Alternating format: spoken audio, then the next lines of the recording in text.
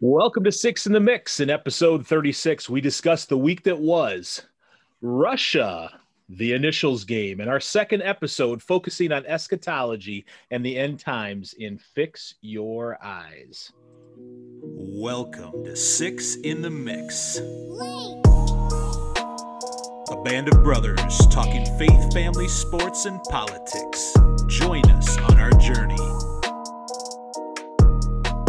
Welcome to episode 36 of Six in the Mix. As a reminder, please drop comments and topic suggestions on our Facebook page, Six in the Mix Podcast, or on our Twitter page at Six in the Mix Pod, and find our videos on YouTube. So, gentlemen, let's start off with the week that was. Sad story, the Miami condo collapse. Derek Chauvin is sentenced. Is it time to stick a fork in the Twins? That hurts me to say. Biden flip-flops more than Fauci. Is that even possible? And VP Harris finds the border for a day. What do you guys want to talk about? For a day? Was it a few minutes? For a day Hours? on the way. Yeah. What are we talking about? I mean, she was off to LA after that, Yes. wasn't she? That's it. LA's calling. Yep. I didn't Right. get the whole story there. Fill us in a little bit because I'm a little behind on the times here. She flew down to the border, met with agents for I don't know how long, and then takes off to LA. What was the LA thing? She's been there multiple times. Home away from home. That's where she kind of lives. So, More important things. She says she's been to the border. She keeps saying we've been there. So why does she have to keep going there? That's the question. She needed to save face because Trump was going there, right? Is that the whole? That's what Trump was claiming credit for the trip, the Harris trip. Right. And I think when she says we've been to the border, it's the royal we. So she's got people that work for her who have been to the border, but I think this really is her first trip. So Did any of you guys see, hold on, I don't want to interrupt, but did any of you guys see that it was a reporter, I think it was from CBS or NBC, and I forget the guy's name. He asked her, have you been to the border? And something like, well, I don't understand your question. She's dancing all around it, and I haven't been to Europe either, kind of stuff. Come on. yeah, you're only tasked with like solving this problem, and 3 months in, you're like, you might want to take a day trip. Oh, special. Well, Yeah, LA, there's a lot more to do in LA anyway. I'd probably rather be in LA myself. So we seem to have a Harris apologist here. Hey, thanks for speaking up on her behalf, Ryan. Hey, I'm just trying to figure out, I still can't believe that Chauvin did what he did to George Floyd. So I'm just trying to think through the possibilities, like what could be going through somebody's mind in a situation like this. So I don't know. I don't know why she's not down there. Is she the border czar right now, or is she just the one who's going to solve the problem, or what's her title? The root cause mama. I like that. I like that. Yeah. Seriously, how many times does she say root cause? I mean, it's pretty obvious, isn't it, to everybody else in the entire world what root causes are? But she's got to go find them. I think did a reporter ask her? Did somebody maybe online or something ask her, what about the root cause for all the murders that are happening within our borders in our cities, in our major cities, that we can't figure out? What about that? We're trying to. It's a bit convoluted. So. Yeah, a bit convoluted, but we're in good hands. We got a stellar VP and a stellar P, so we're good. Yeah, he did some collaboration with the Republicans, got some agreement. He reached across the aisle and then said, I'm not going to sign this unless you give me really what I want in the beginning. And then he walks it back. Isn't that was just it's a bit wild. Like, his handler's got to be like, why do we got to rewrite this thing all the time? This guy's he's just going off the cuff. He's a wild cowboy. Oh. What is he allowed to say during press conferences? Why is he always talking about, I'm going to be in trouble if I answer this question, or I can't be out here much longer? I have never seen that in a president. You know why he whispers, right? He's so to avoid that trouble he gets into. We're not going to tell anybody this, but Oh, that was hilarious. I cannot believe what he did. That was so funny. So funny. What's the likelihood he has something in his ear? Is that a real thing, or is that just If he's got something in his ear, if There's he's no not, way. yeah, he doesn't cognitively realize he has something in his He ear. can't hear his own head, let alone somebody else, chirping in there. Because he'd be like, wait, what? Yeah, he's starting to hear voices in his head. He'd be really Somebody's talking to me. Wait, there's words in front of me and there's words in my ear. What do I do? Putin's not my friend. Yeah. Oh, Come Okay. on, man. Oh, man. Those were the best. I love the "come on, man." Those are my favorite statements from Oh, him. and they're still happening too. I mean, Yeah. he's still come on manning. It's unbelievable. Classic. If he can do a "come on, man" every day, I might vote for him in 2024. Hey, you got another come on man coming in just a little bit. So just hold on, Ryan. Hold on. All right. Did you guys feel the Chauvin sentence was good? Did the judge do a good job picking the number of years? I think he was in a tough spot no matter what. I didn't even know how many years did they actually sentence him with? I believe it's 22. around 22. Yeah, 22. What was the max? 40. Okay, 40. so a little over half. Yeah, I don't know. I think. Did you see the statement he made? It was a little cryptic. I felt. I don't know The what Chauvin that meant. one? Yeah. No, if somebody could find it, I did not. I didn't look obviously very hard for it, but yeah, I heard it was kind of weird. I think he said something to the family, but I didn't hear it verbatim. So Yeah, he said something to the. He said he apologized to the family and whatever, and then he says, I think there's going to be more information coming out that'll help you. I don't know what that meant. So yeah, but I don't know what that means. So yeah, it'll be interesting. I don't know if that's anything or what, but we'll see. It doesn't matter what comes out of his mouth. I mean,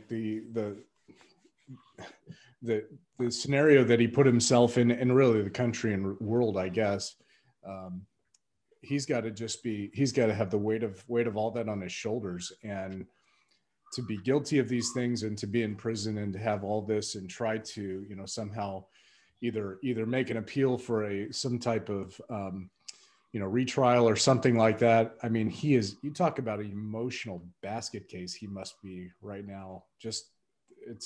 I'm sure sad and sick and all kinds of things, but yeah, 22 years is a long time to sit in jail or prison and think about an act. No matter what, 22 years, that is a long time. Wow. Yeah, it was 40 maximum, and I heard early on, potentially because he's never been in trouble before, he could have gotten as little as 12 years, maybe. But wow. they ended up doing 22. Don, did you hear the rationale? Was it because it was such an egregious thing as a police officer?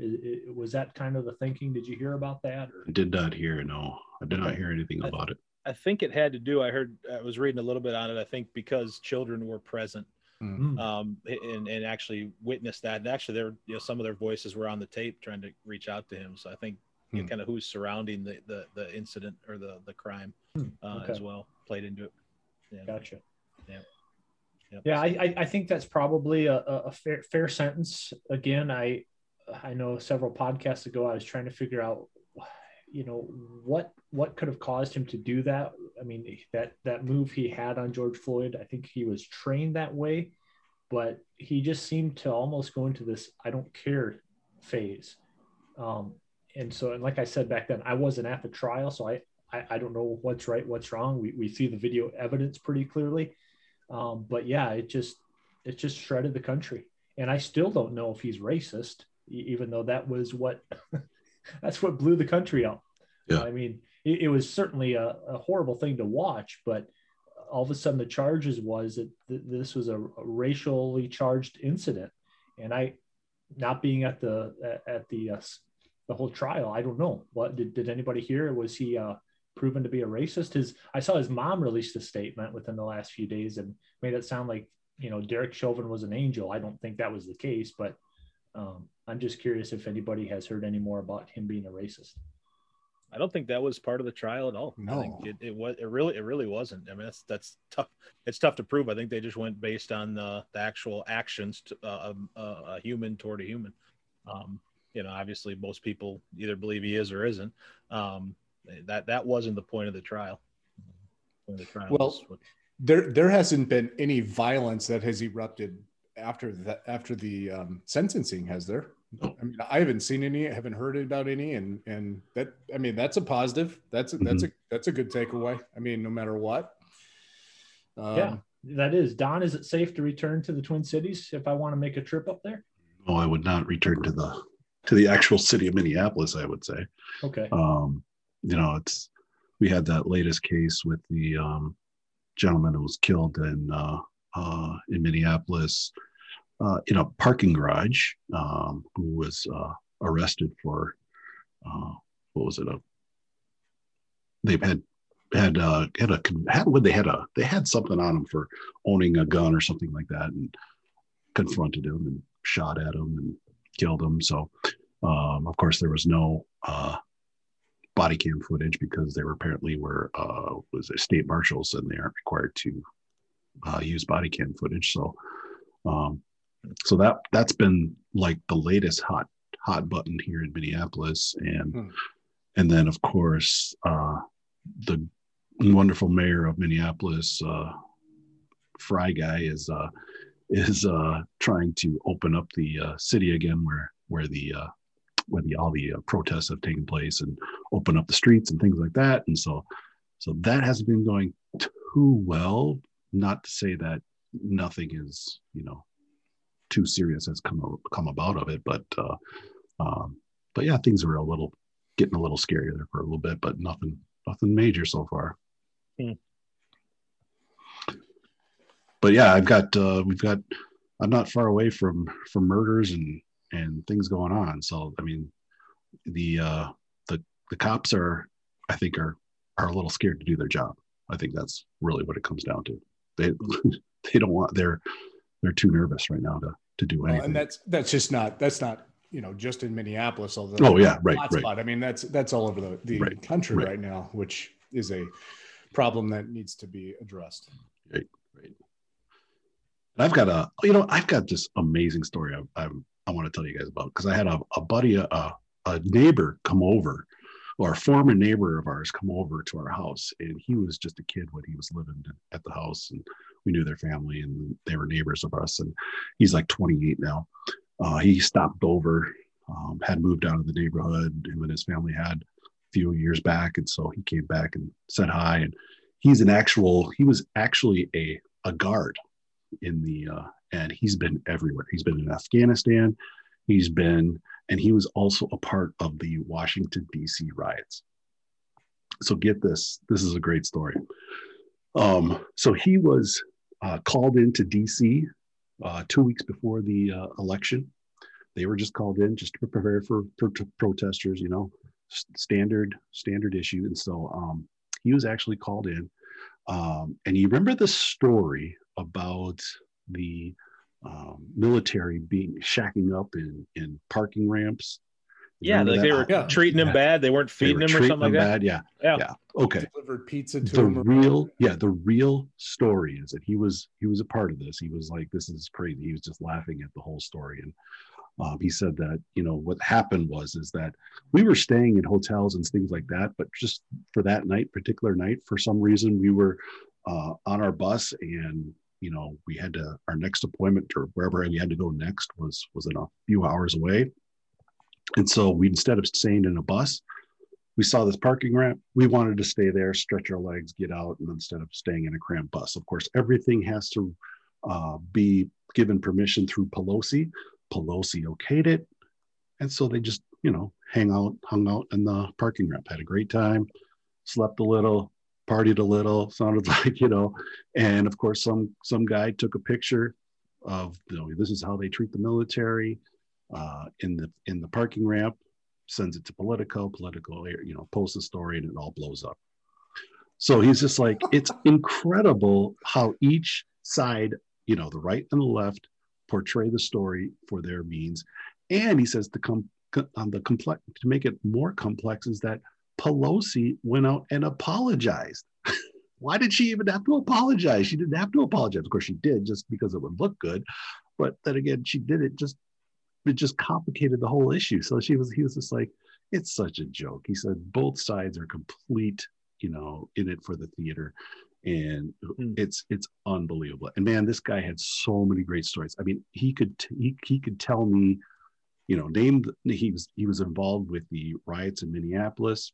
He was a part of that. He said that was probably the most scariest time he's ever been. He's like, I was in Afghanistan with weapons, and we did not have a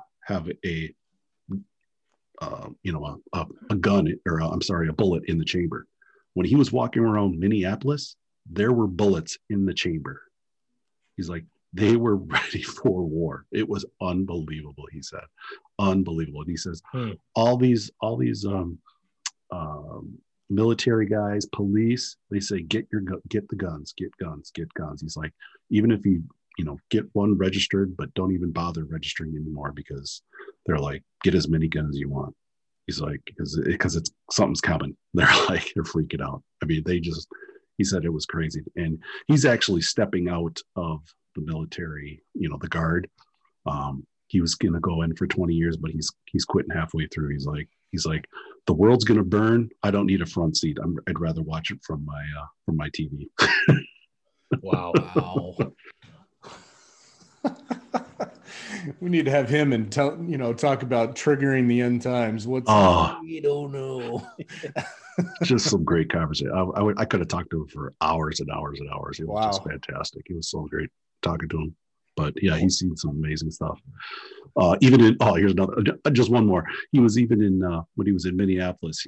And if you saw the stories when the riots were going on, and there was military, in the neighborhoods, patrolling and stuff like that, and downtown Minneapolis, and the restaurants came out and said they didn't like the military there. A lot of the restaurants kind of separated themselves from the military, saying they didn't want them there. They didn't need them there. Well, as soon as the cameras were off, what are they doing? They're feeding these guys like kings. They're saying they're so glad they're here. So it was just, he's like, it was unbelievable. He's like, we had pizzas, we had burgers, we had everything we needed. But of course, then just as they look at their phones, they're looking at their phones, they're watching all of this on their phones, and they're seeing what these restaurants and the theater that's going on. And they said their restaurants were trying to condemn the military so that save face, so that they could, save their bottom line. But at the end, they wanted them there just as bad. Were willing to put up and give them any food they needed to make them happy. He said it was just crazy. He's like, it's insane. He's to the point where it's just laughable now. He's like, I have to laugh at it all now because it's all theater. It's all theater on both sides. So yeah, it's crazy. That's great. Hey, bonus topic in the week that was, I just read something that the World Health Organization, that trusted source for information and guidance, is now recommending masks for vaccinated people because of the Delta Plus variant. Are you guys should we be in masks now, man? Seriously, Ryan, what do you say? Are you back to masking? I haven't seen that guidance from the WHO. Yeah. The last guidance I saw, they said don't vaccinate kids. That was the last blurb I heard. Is this fresh today? Or this is fresh? Yeah, I guess it's fresh. It'd be interesting to see what the CDC and the government who wants control does. Watch your Dr. Z-Dog or whatever his name is and get his guidance. Yeah, it was Friday or Saturday. I heard that they released that. You're telling me that they're telling fully vaccinated people to mask because of the Delta variant? That's the WHO. Yes. Ain't got one for you. Right here. Yeah. Double it up. I also heard they said for podcasters to mask your microphone. It'll work. Well, hey, I think masks do have some benefit, but one of the reasons I got vaccinated was to drop the mask. So I am in a bit of a quandary here. Oh, here's another story from my buddy. He's in Afghanistan. This is a good one. He was in Afghanistan. They were military. They were training. They were outside in Afghanistan, 130-degree heat, and he's wearing a stupid mask. They were so ticked. And in fact, They knew the mask did not work because they were eating sand the entire time. He's like, I swear I'm eating COVID right now, man.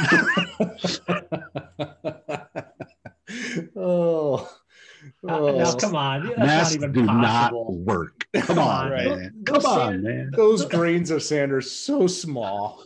Yeah, I don't buy that. Come on. Those grains of sand can't fit through a mask. Come on. He's pulling your leg, Don. Don't let it happen. This guy's coming on our podcast. Yeah, we got to get this guy. He's incredible. He was great. He was making me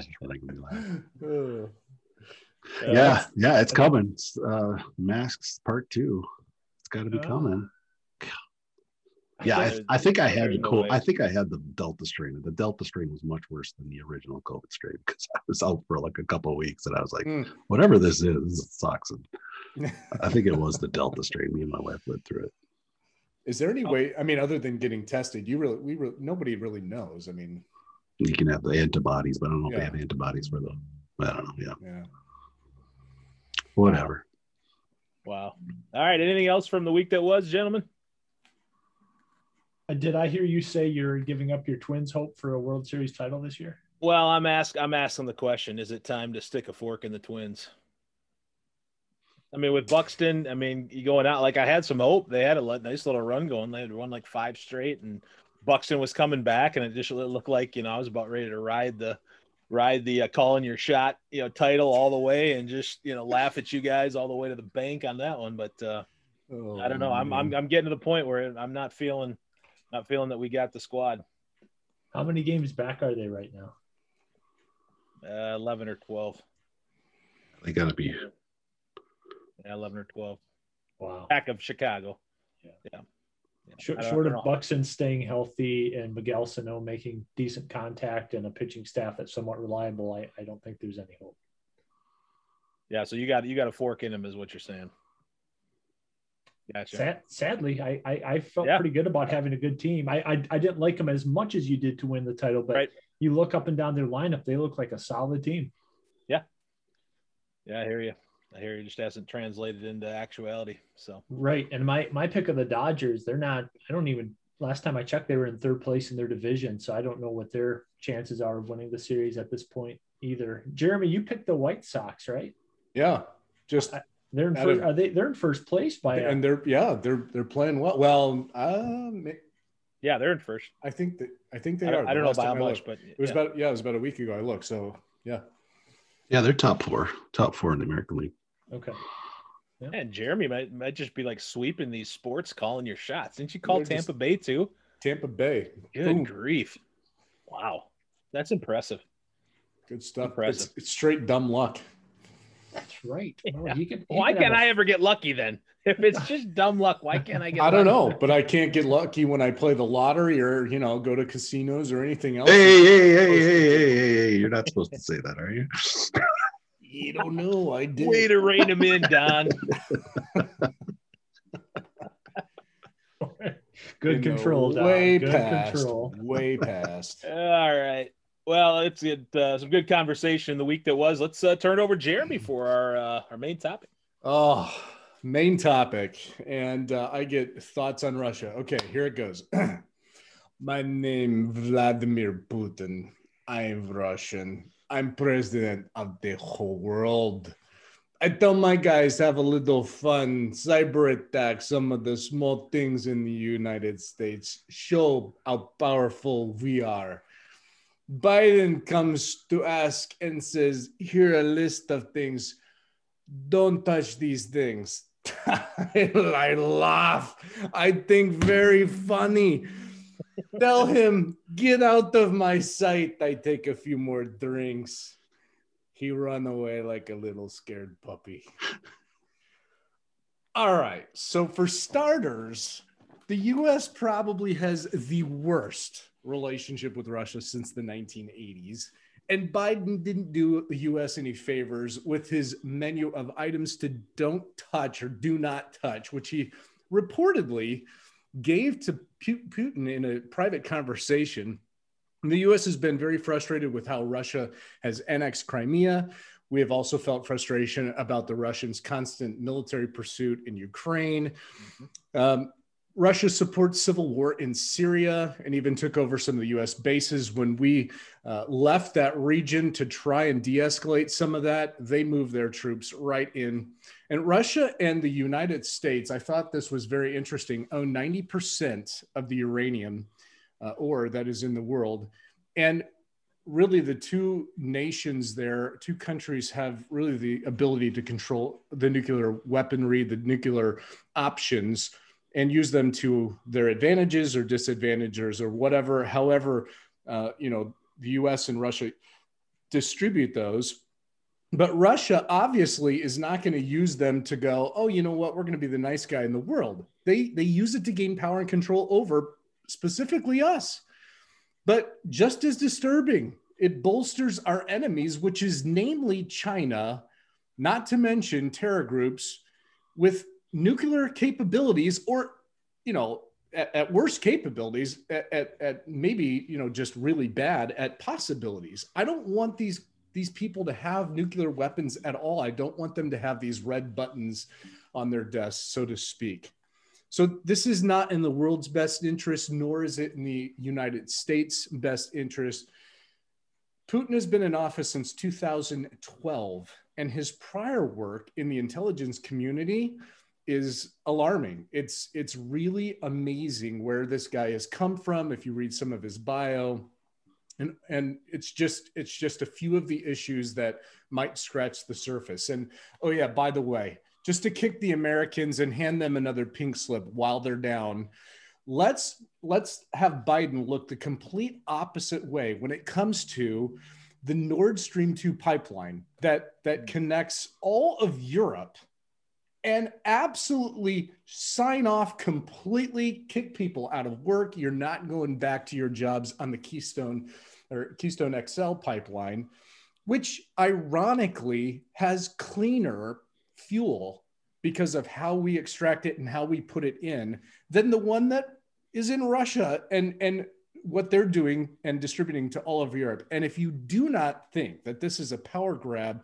from Russia and Biden just kind of going, you know what, I'm turning a blind eye, 68 GOP senators immediately sent a letter to him saying, you are nuts. And this is not to Putin, this is to the US President Biden, and basically told him, do not give up sanctions, do not let this go on. Nevertheless, here we go. Come on, man. Oh, what in the world? All right. So I'm going to turn it over to you guys. What are your thoughts on Russia, the influence around the world that they have? And then what really should the U.S., what should our position be? What do you think? What are your thoughts? So I'm going to start with Ryan, and I'm going to go to Don and then to Matt. So Ryan, kick us off, and then maybe rate my Russian Vladimir Putin, impersonation there. Hilarious. Boy, that was really good. Loved it. Probably exactly what happened too after what you described with our president. Good grief. Yeah, the whole topic of Russia is pretty complicated in my mind. Back in the 80s when we were all youngsters, it's pretty clear they were our number one enemy, the Soviet Union, of course, of which Russia was the main part of. And we all agreed on it. I think we all back then recognized this is our clear enemy. And over the course of time, they've gone through some transitions thanks to the great leadership of Ronald Reagan. They were able to tear down that wall, and we saw communism fall apart. And for a little while there, under Boris Yeltsin, it looked somewhat promising. But as you alluded to, Jeremy, Putin has risen to power, essentially has maintained the power. I think there was a brief gap there where Medvedev was in power there. But he's been pulling the strings, Putin, that is, essentially for, I don't know, a better part of 20 years, I would say. And what makes it a bit shady is his KGB background. I think that's what should give us all a little pause. I read some stuff there. I was my level of like, okay, whatever. Putin went from, 0 to 99 on a scale of 1 to 100. I was like, whoa. Yeah. Yeah. So for people like Trump, who for good or for bad, Trump, even with North Korea, he was open-minded to try to have positive relationship with people who have been our rivals or enemies, except for China. I mean, he rightly recognized them as our greatest geopolitical threat, to his credit. But as far as the complicated Russia relationship, I don't know if you guys remember back when Romney was running against Obama back in 2012, and Romney said, okay, Russia's our biggest geopolitical threat. And Obama said something along the lines of the 1980s call, they want their foreign policy back. In other words, Romney, you're crazy for thinking Russia's any threat. And yet you fast forward to 2016, and what do the Democrats say? They say Russia has now caused Trump to become president. There was collusion here. So they go from, okay, they're nothing. Now they're the greatest threat in America because they've upended our elections in some way. And then you remember when Obama was president that he was caught on that hot mic talking to Medvedev about, hey, wait, we'll work out some deal here. Trust me, I got this one. I mean, that was pretty curious too. And then Hillary Clinton gives, I think it was Medvedev too, or some other official, that reset button that was a total botch, and she didn't even get the language right. Yeah. So it's just been a comedy of errors. And I'm so thankful we're not in the 80s where we are under threat of a nuclear war, even back in the 60s with the Soviet Union. But the problem is we're so divided as a nation. We can't even identify who's an enemy and who's not.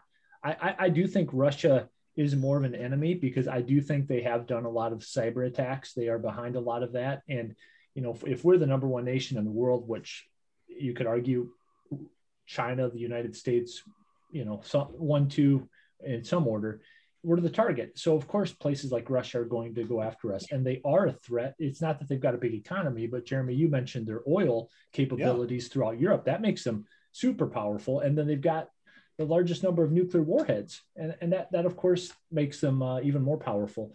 So, but yeah, just in the recent times with Russia, I cannot get over Biden. That, hey, Putin, please do not touch these parts of our infrastructure. if you would be so kind. Hey, I know I called you a killer not that long ago, but please, I'm begging you. That would be bad for us. And then did you guys catch that press conference? That reporter calls Biden out. Hey, do you still call Putin a killer? And Biden's like, well,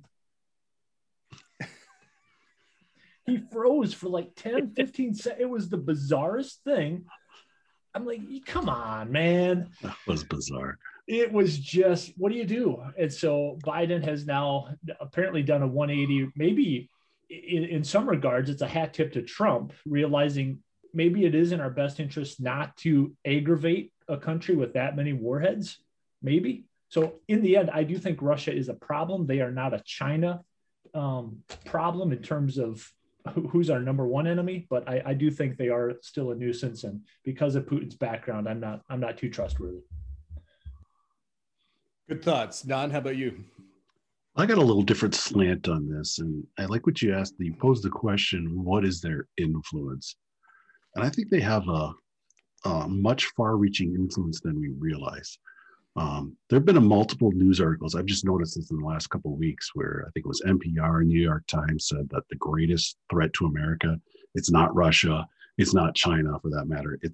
It's the rot, and this is a quote from one of those stories, it's a rot that has infiltrated our country due to a post-Trump stress disorder.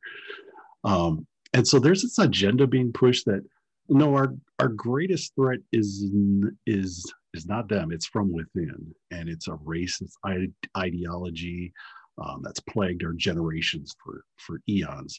Or it's climate change for that matter, the fear mongering that insists we got to save the turtles before we all get destroyed and Mother Earth rains in earthquakes and fires and hurricanes and here we are worrying about the flatulence of cattle preserving the atmosphere, right? I think they had it right in some ways, but for all the wrong reasons. And not long ago, just after the turn of the 20th century, Russia was going through its own internal struggle and rebirth. They called it the Bolshevik Revolution, led by Vladimir Lenin. And he ushered in the first Marxist state in the world. He naturalized industry and distributed land, defeated a czarist force that aimed to destroy his great vision of Mother Russia. And then not long after that, Joseph Stalin came along, overpowered and took over the government, and stated that he would form a massive program of industrialization and using that Marxist idea of socialism and communism. And also then went on to invent the Soviet Union in an authoritarian state, you could call it, as ruled by an absolute dictator. And he kept his power by threatening enemies, using propaganda and personal police to execute his orders. Sounds familiar, right? Well, I would argue this Marxist ideology that came from Russia, Karl Marx and Stalin, is more dangerous and pervasive to the American way of life than any other existential threat proclaimed by our leaders in government. The influence of socialism and communism will destroy the United States as we know it. And let me explain why. First, let's define those two things, socialism and communism. We all know what socialism is that ideology advocating the distribution of wealth among all members of society, achieved through community control over its citizens' possessions and means of production. Now, communism is an ideology that Karl Marx envisioned would be a classless society that came after capitalism and socialism. The idea was that capitalism would struggle between the poor and the rich, and as a result, a socialist revolution would follow. Socialism would end the issue between the classes, and communism would run the society. Lenin himself, he stated that the goal of socialism is communism. Now, just look around you today, and you can't help but come to the conclusion that we are in the social revolution stage in America. Socialism uses political correctness to attack our moral discernment and force everyone to be the same. And this train of thought has been hammered through our educational systems, and from grade school now to higher education, and we are now seeing the fruits of its labor. This became all too clear to me this past week when my company administered their yearly diversity training. Remember what it was called? Equality, diversity, and inclusion. Well, if you haven't noticed, they have replaced equality with a similar word called equity. And those two words are so very different. In fact, they're so similar in their syntax that many will not even notice the change. And that's how they want it. If this is being taught in your work or in your school, or God forbid in your church, you guys got to raise holy hell, because don't run from it, because call it out when you see it and speak up. Now, back to Webster's dictionary, if they haven't changed the meanings of these words yet, but equality is an American constitutional value founded in the Fifth Amendment and the 14th Amendment, dedicated to assuring citizens are entitled to equal protection under the law, an equal chance to participate in society, from education and employment to security and prosperity. Now, equity, not equality, equity, the new one, is a Marxist term. Clear and simple. It's demanding mass transfer of wealth between groups, giving what is earned by one to another, and sometimes by force. Marxism aims to enlighten the society of a better way of coexisting through communism. So the concept of forcing equity, equal outcomes for all groups across society, is nonsensical. In practical, it's absurd. Even if you like the idea, it's empirically impossible. It's ridiculous. Why? Because every group consists of countless cross-culture groups, right? Every collection of oppressed individuals have multiple or overlapping group variables. There's just no way it can be. It's on its basis just ridiculous. And the example will make a point. It's like dividing America by groups, identifying them as materially different, and then pitting them against each other than it just leads to self-destruction, right? This is how Marxism works, pitting us against each other with one remedy: And that one remedy is total control of the government. They're going to come in and save the day and fix it. And who has control and the most to gain? The elites. Now, wouldn't you know it, this past Friday, President Biden signed an executive order to advance diversity, equity, inclusion, and accessibility in federal workforce. So do I fear Russia? Ultimately, no, I don't. I don't think Russia or China will bring us down. But if I do truly believe that these ideologies that they have left behind are they're trying to clamor to them. And it'll eventually bring America to its knees, I think. I mean, that or freedom-loving patriots will say enough is enough and take back this country. So I think that communism, socialism, the influences that Russia was popularized and rammed through, I think those things are very much a part of how will be used to identify America in the future.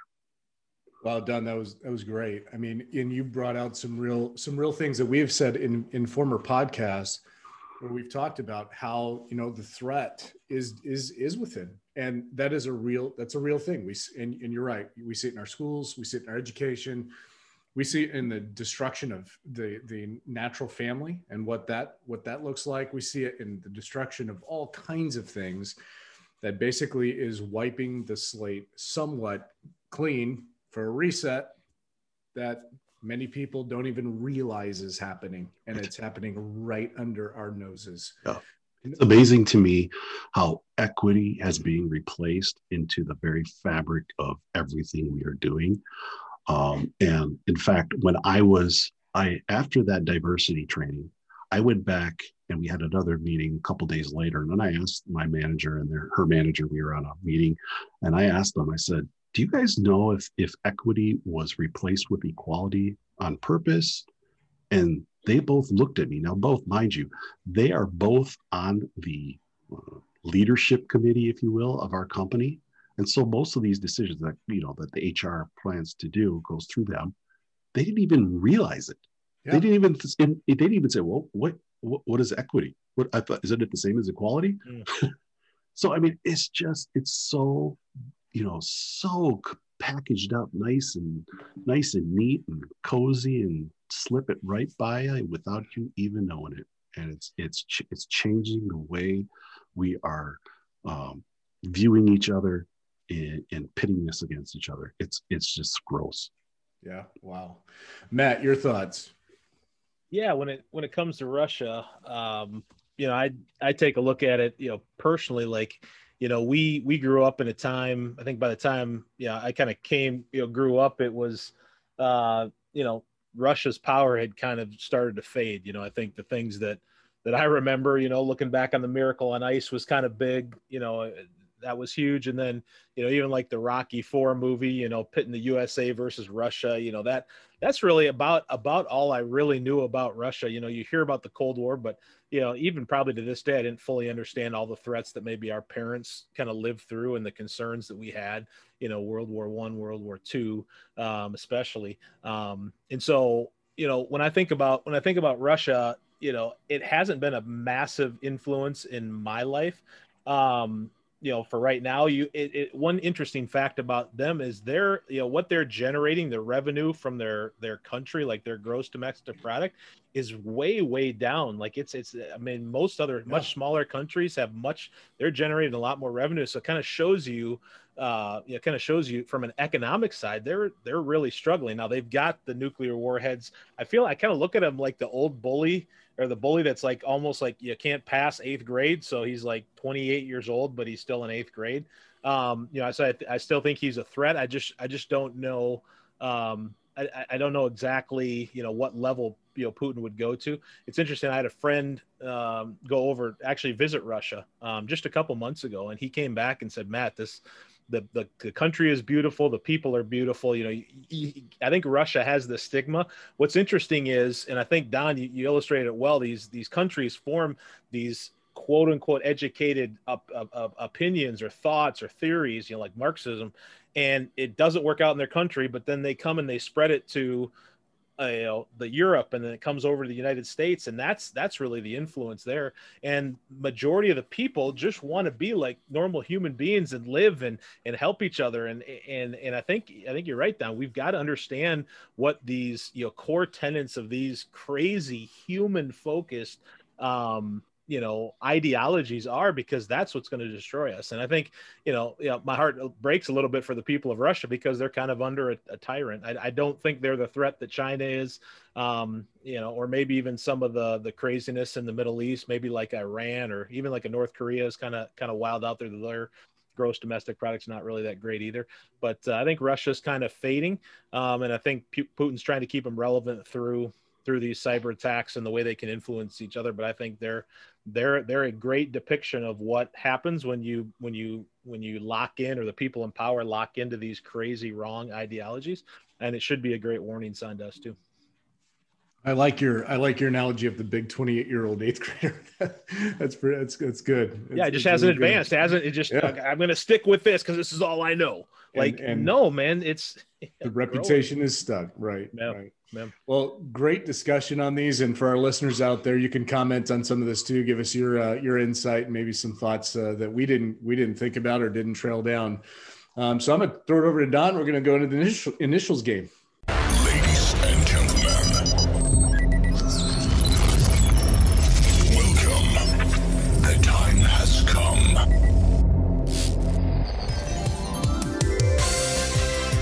I hate these. All right, gentlemen.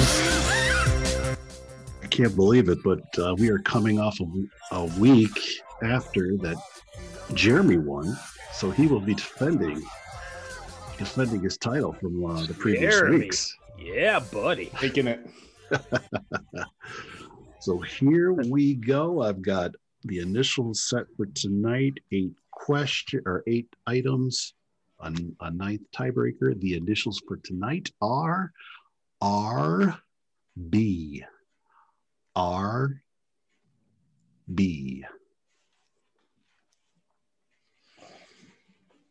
All right, here we go. Item number 1, clue number 1. Born and raised in California. Clue number 2. Connected to the numbers 5, 21. Ryan. Go ahead, Ryan.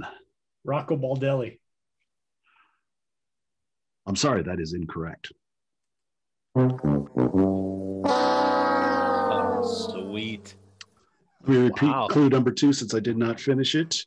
Please. Connected to the numbers 5, 21, 22, 23, and 25. Clue number 3. Has appeared on a video game cover.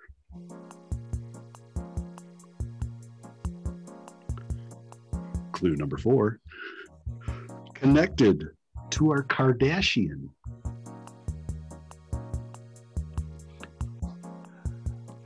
Clue number 5. Played for 5 professional teams. I should have watched that show, Keeping Up with the Kardashians. Then. Can I drop hints to Jeremy like Matt did? Can I Clue number 6. Jeremy? Clue number 6. On my phone. Clue number 6. Former Heisman Trophy winner from USC. Matt. Go ahead, Matt. That would be Reggie Bush. That is correct. Sweet. All right. Good job, Matt. Rocco Baldelli. Really? Oh, he just rammed that one right through. He didn't even want to wait. Well, he wore number 5, I'm pretty sure. When? In Pee Wee baseball or what? I think when he played with Tampa, didn't he? I don't know. Yeah, I was one clue too early. I would have had it after that clue. All right, Matt's on the board with 1. Item number 2, clue number 1. A pharmacist was the first to successfully market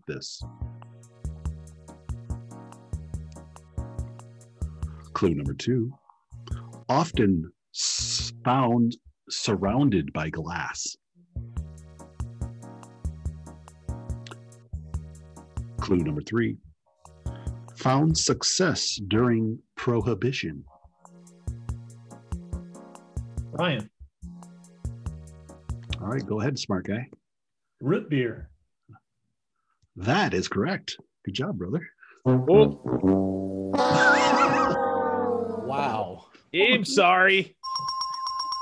I guess it's correct. I disagreed at first, but then I came around. I just liked hitting it the first time when you got the first one wrong. It was hoping nobody noticed. Oh, man. All right, so Ryan's on the board with 1. Matt's on the board with 1.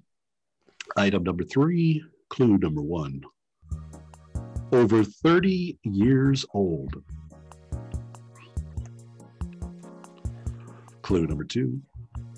Originally from Europe. Clue number 3. Multiple countries initially fought its ability to be sold.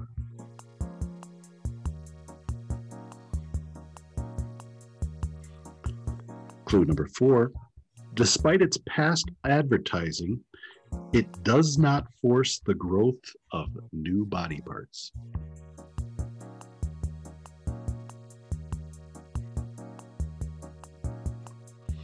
Clue number 5. Has connected itself to numerous extreme sports.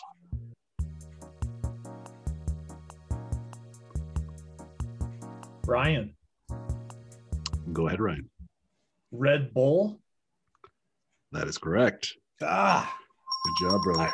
I actually thought about that, but Wow. I the don't know. connected to growing new body parts. Yeah. I've never heard that as a. Gives you wings.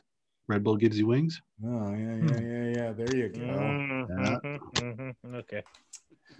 Check. All right. Ryan's gone, but up takes the lead with 2. Matt with 1. Here we go. Clue item number 4. Clue number 1. Was a collector for a loan shark.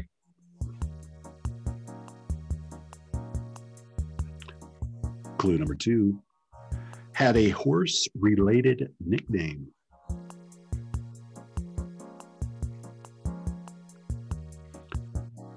Clue number 3.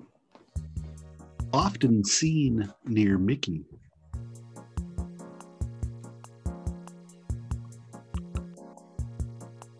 Clue number 4. Was part of a film franchise.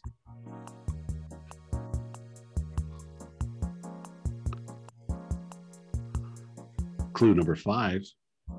Trained in Russia. Matt. Go ahead, Matt. Rocky Balboa. That is correct. Yes. Wow. Man. Oh man, I love Rocky IV. Oh, the best. It's the One of best the- Rocky you know, by far. I have to share this. One of probably the greatest moments of my of watching a movie I've ever experienced is watching my daughters watch Rocky IV. Really? They liked For it. whatever reason, I think Jen was off on a business trip, and I was like, "Oh, what can we do? Let's watch a movie. Let's watch Rocky IV." What? You know, they thought that was stupid, but I'm telling you, watching my youngest daughter, who's probably she probably had a warning at 6 or 7, probably not the greatest parental move I've ever made in my life, but man alive, when she was watching, this guy, the name escapes me. Who's his buddy that died? Oh, yeah. It's Jeepers. Adrian. Creed. No, Apollo not Creed. Apollo. Yeah, watching Apollo die in that scene of when the Russian dude just completely destroyed him. Oh my word! She was like, she couldn't believe what was happening. Like one of the main characters dying in the middle of the movie. She thought that this is incredible. She's like, what is happening? What did my dad just put me through? was Well done. fantastic. I loved it. Oh, it was so much fun. Rocky Oh, Four. man. Oh, such a great movie. So good. All right, boys. Item number 5, clue number 1, is a National Historic Landmark. Clue number 2, its construction cost $272,198.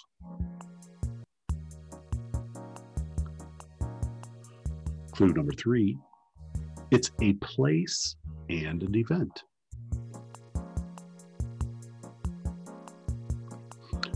Clue number 4, connected to the World Cup in the 1990s.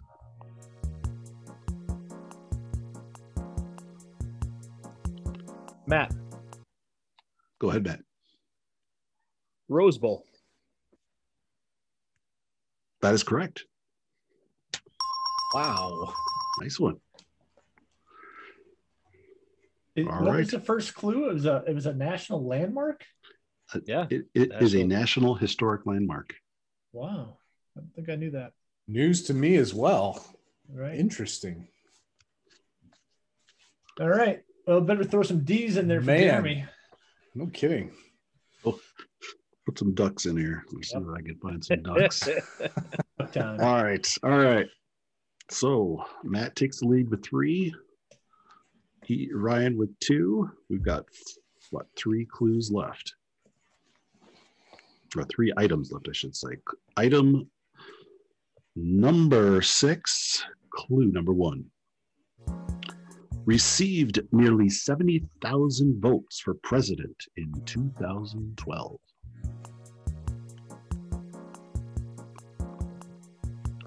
Clue number 2, in a sense, known for singing.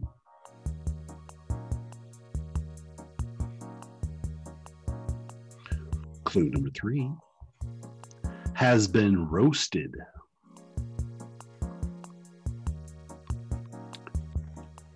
Clue number 4, went by the last name of Connor.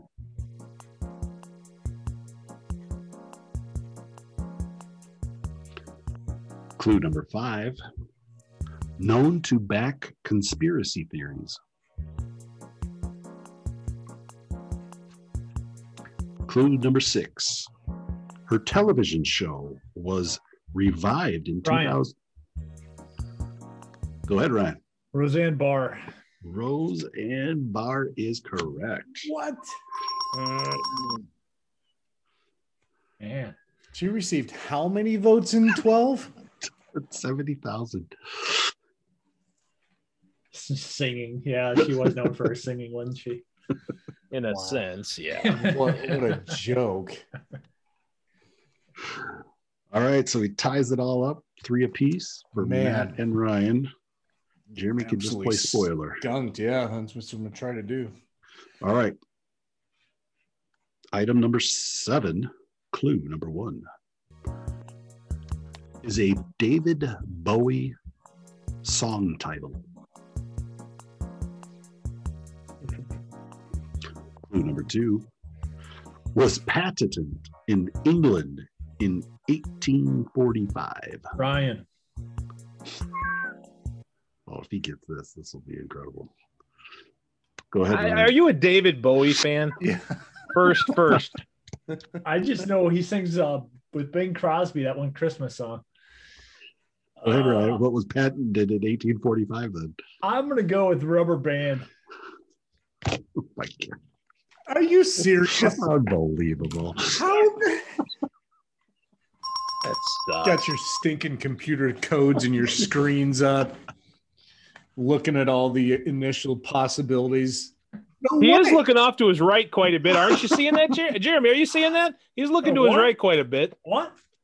I think it's voice activated. He's got something voice activated to the right, like Google, like, hey, Google, I write it on my little scratch pad, and then I use my peanut brain to come up with this. Oh yeah, I know Rubber Band. I mean, of course, I was. Yeah, right. Seriously, England, 1848. What else did they know for that year? And I knew the song. I knew I knew his family's name, his wife and kids. I mean, what? Yeah, truth be told, I do have that phrase written down, but when he said David Bowie, I thought I was sunk. I just have no clue what David Bowie I know. said. I was like, yes, okay, I might have a chance. Not that I'm a David Bowie fan, but I'm like, you know. All right. It comes down to Matt in question 8. All right, here we go. Ryan has the lead with 4, Matt with 3, forcing a tie break for Matt. In this next and final clue, here we go. Item number 8, clue number 1. Often caves under pressure.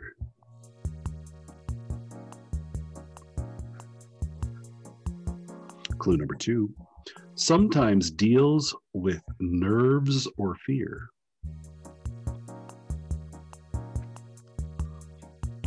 Clue number 3. Often seen in white.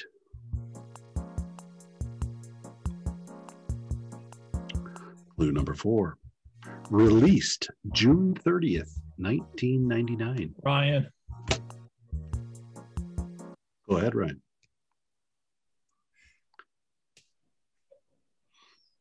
Rocco Baldelli. Oh, no. No, Huh? I'm afraid that is incorrect. I need you to repeat. You don't have Rocco in for any of these, Don? No RB, and I guessed it twice. I thought for sure he'd be in on one of them. So I need you to repeat that last clue. We're going to take this nice and slow there. So the last clue was released July 30th, 1999. Come on, Jeremy. We need you. Clue number 5. Have extremely cold feet.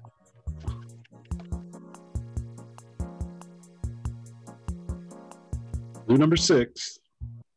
They leave someone waiting at the altar.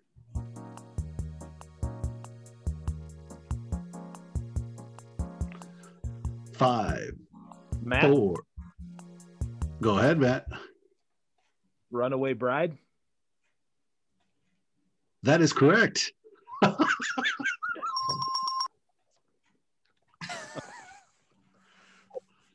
Oof. I didn't think he was going to get it, but boy. Wow. All Oh, right. Jeremy, you knew that one. He probably did, but he's a good guy. He knew he didn't have a chance, and he wanted to let me try to get it. So I was. I started tracking on the last one, but I didn't think. Yeah, ridiculous. All right. So now man, we've got the tiebreaker between Matt and Ryan. 3 clues. Same initials. Okay, Ryan? Same initials. I gotcha. All right. Give your third try. Yeah, I almost want to say my name right now. Just say it, Ryan. Do it. All right, here we go. 3 clues. Here we go. Clue number 1. Can be found indoors and outdoors. Clue number 3. Clue number 2. I'm sorry, right? I'm sorry. So clue number 2. Often seen in an eye.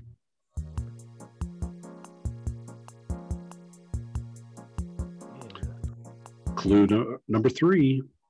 The defendant in the trial of the century was one of these. Ryan. During his career. Go ahead, Ryan. Running back. That is correct. Oh, wow. Nice. What were the clues again? Often can be seen in an eye. Okay, I get it. Got it. Yeah. I was almost going to say Rocco Baldelli because target field in the eye, in indoors and outdoors, and inside. Right. But it just didn't feel right. Oh man, what a battle. Straddle battle. Nice. All right. All right. Good job, Ryan. We're really thrilled that you won. Thanks, Very buddy. happy. Yeah. It's just great. All right, let's turn our attention to Fix Your Eyes. We're in our second episode of taking a look at eschatology and end times. We've just got a very simple question for the group. What triggers end time prophecies? There's a lot of different views out there, and just wanted to see kind of what triggers that, what triggers the end times. And so we'll go Jeremy, Don, Ryan, and then myself. What triggers the end time prophecies? Jeremy?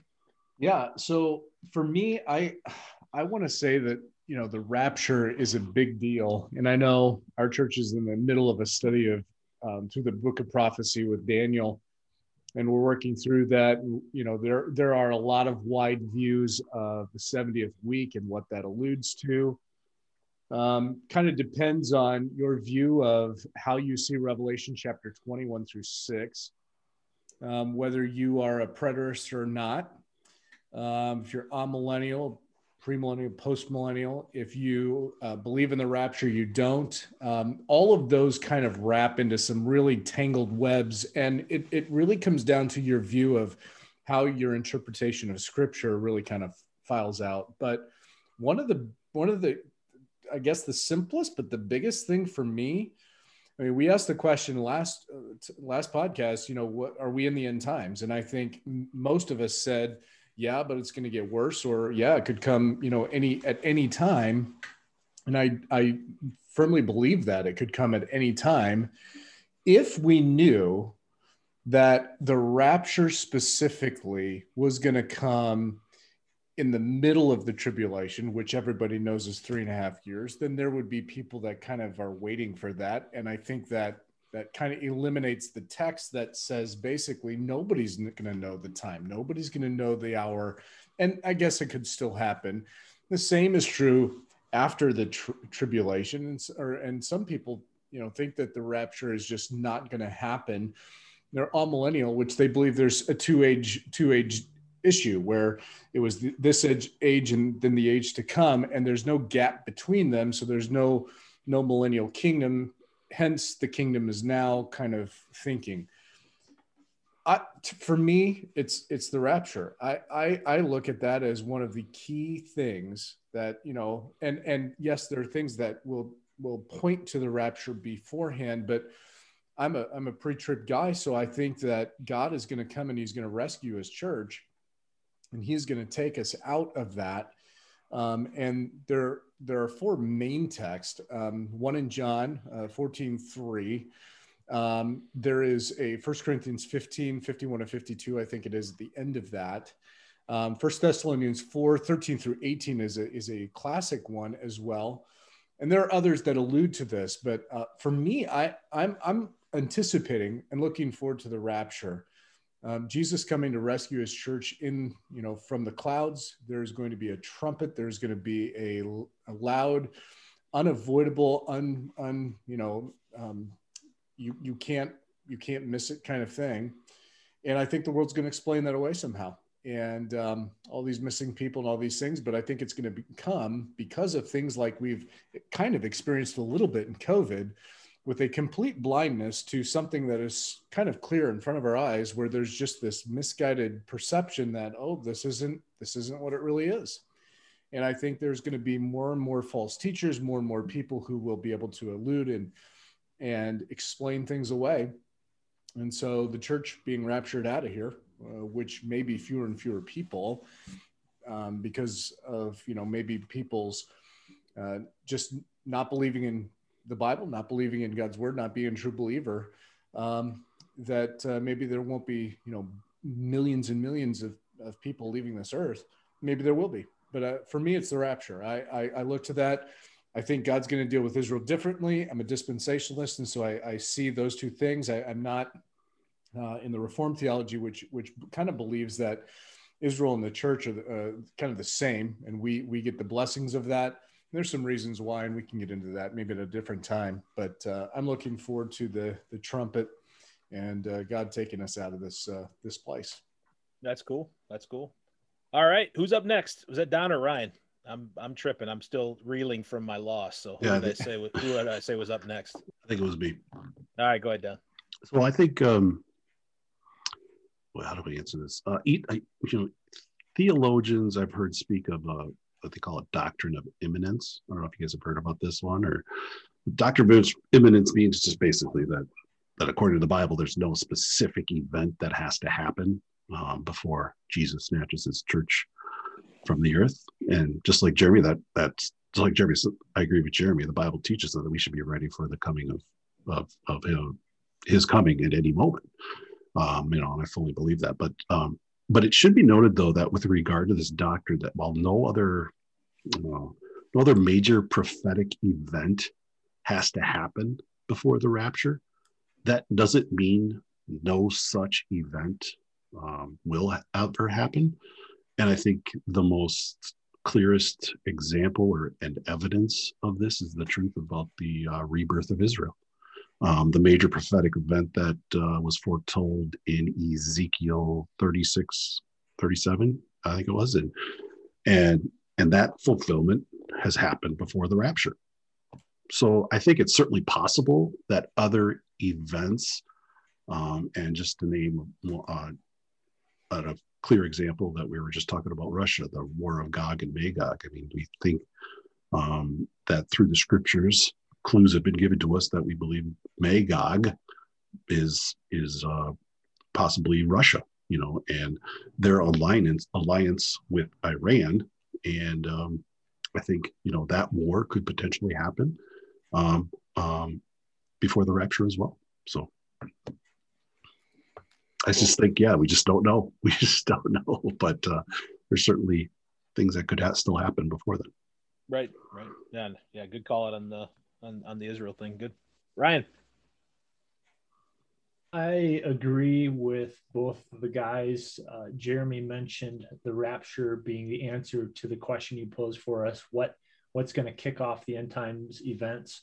I do think it's interesting, as Don mentioned, that there do seem to be some things that need to be in place that are, kind of littered throughout different prophecies in Scripture, and it's exciting for us. And I think when we talked last about end times, the booklet that went out, 88 Reasons Why Christ Will Return in 1988, he went line by line spelling those things out. Okay, Scripture says this has to happen, here it is. This has to happen, here it is. So that was kind of neat to see. But yeah, since I do agree that we are not going to be part of God's wrath being poured out in the tribulation. I'm pre-tribulation, and I am also pre-millennial, in that I don't think the millennial kingdom is upon us yet, and I think we will be ushered out via the rapture, since 1 Thessalonians 5 talks about as Christians, we're not appointed to God's wrath, and that's going to be a clear-cut time of God's wrath being poured out on the earth. As a side note, it is interesting. I know last time we talked about this, I mentioned 2023 as a possibility for Christ's return. Of course, tomorrow is a possibility for Christ's return too, but 2023 is 75 years after the birth of the nation of Israel. So you say, well, what does 75 have to do with the Bible? Not much, but it's a nice round number, right? So I'll say it's a quarter short of $1. That's a nice round number. What kind of, come on, man. That's some good theology right there. I love it. Wait, hold on. Right. Okay. Where can I get your pamphlet again? Where's your booklet? Where's your book coming out? Is there a website I can go to? Yes, rubberband.com. Maybe? Yeah, you're right. 75 reasons why Jesus is coming back.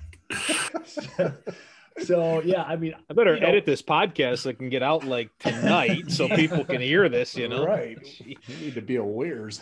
Yeah, it would have been better if it had been 7 years. That's more of a biblical number, 40 years, but 75 is also a nice round number. But anyway, yeah, I think of course we could be wrong in our view. There are a lot of great theologians who differ on eschatology, and I don't think we're meant to know all these things. Just like the Old Testament prophets, they weren't given every answer to the future.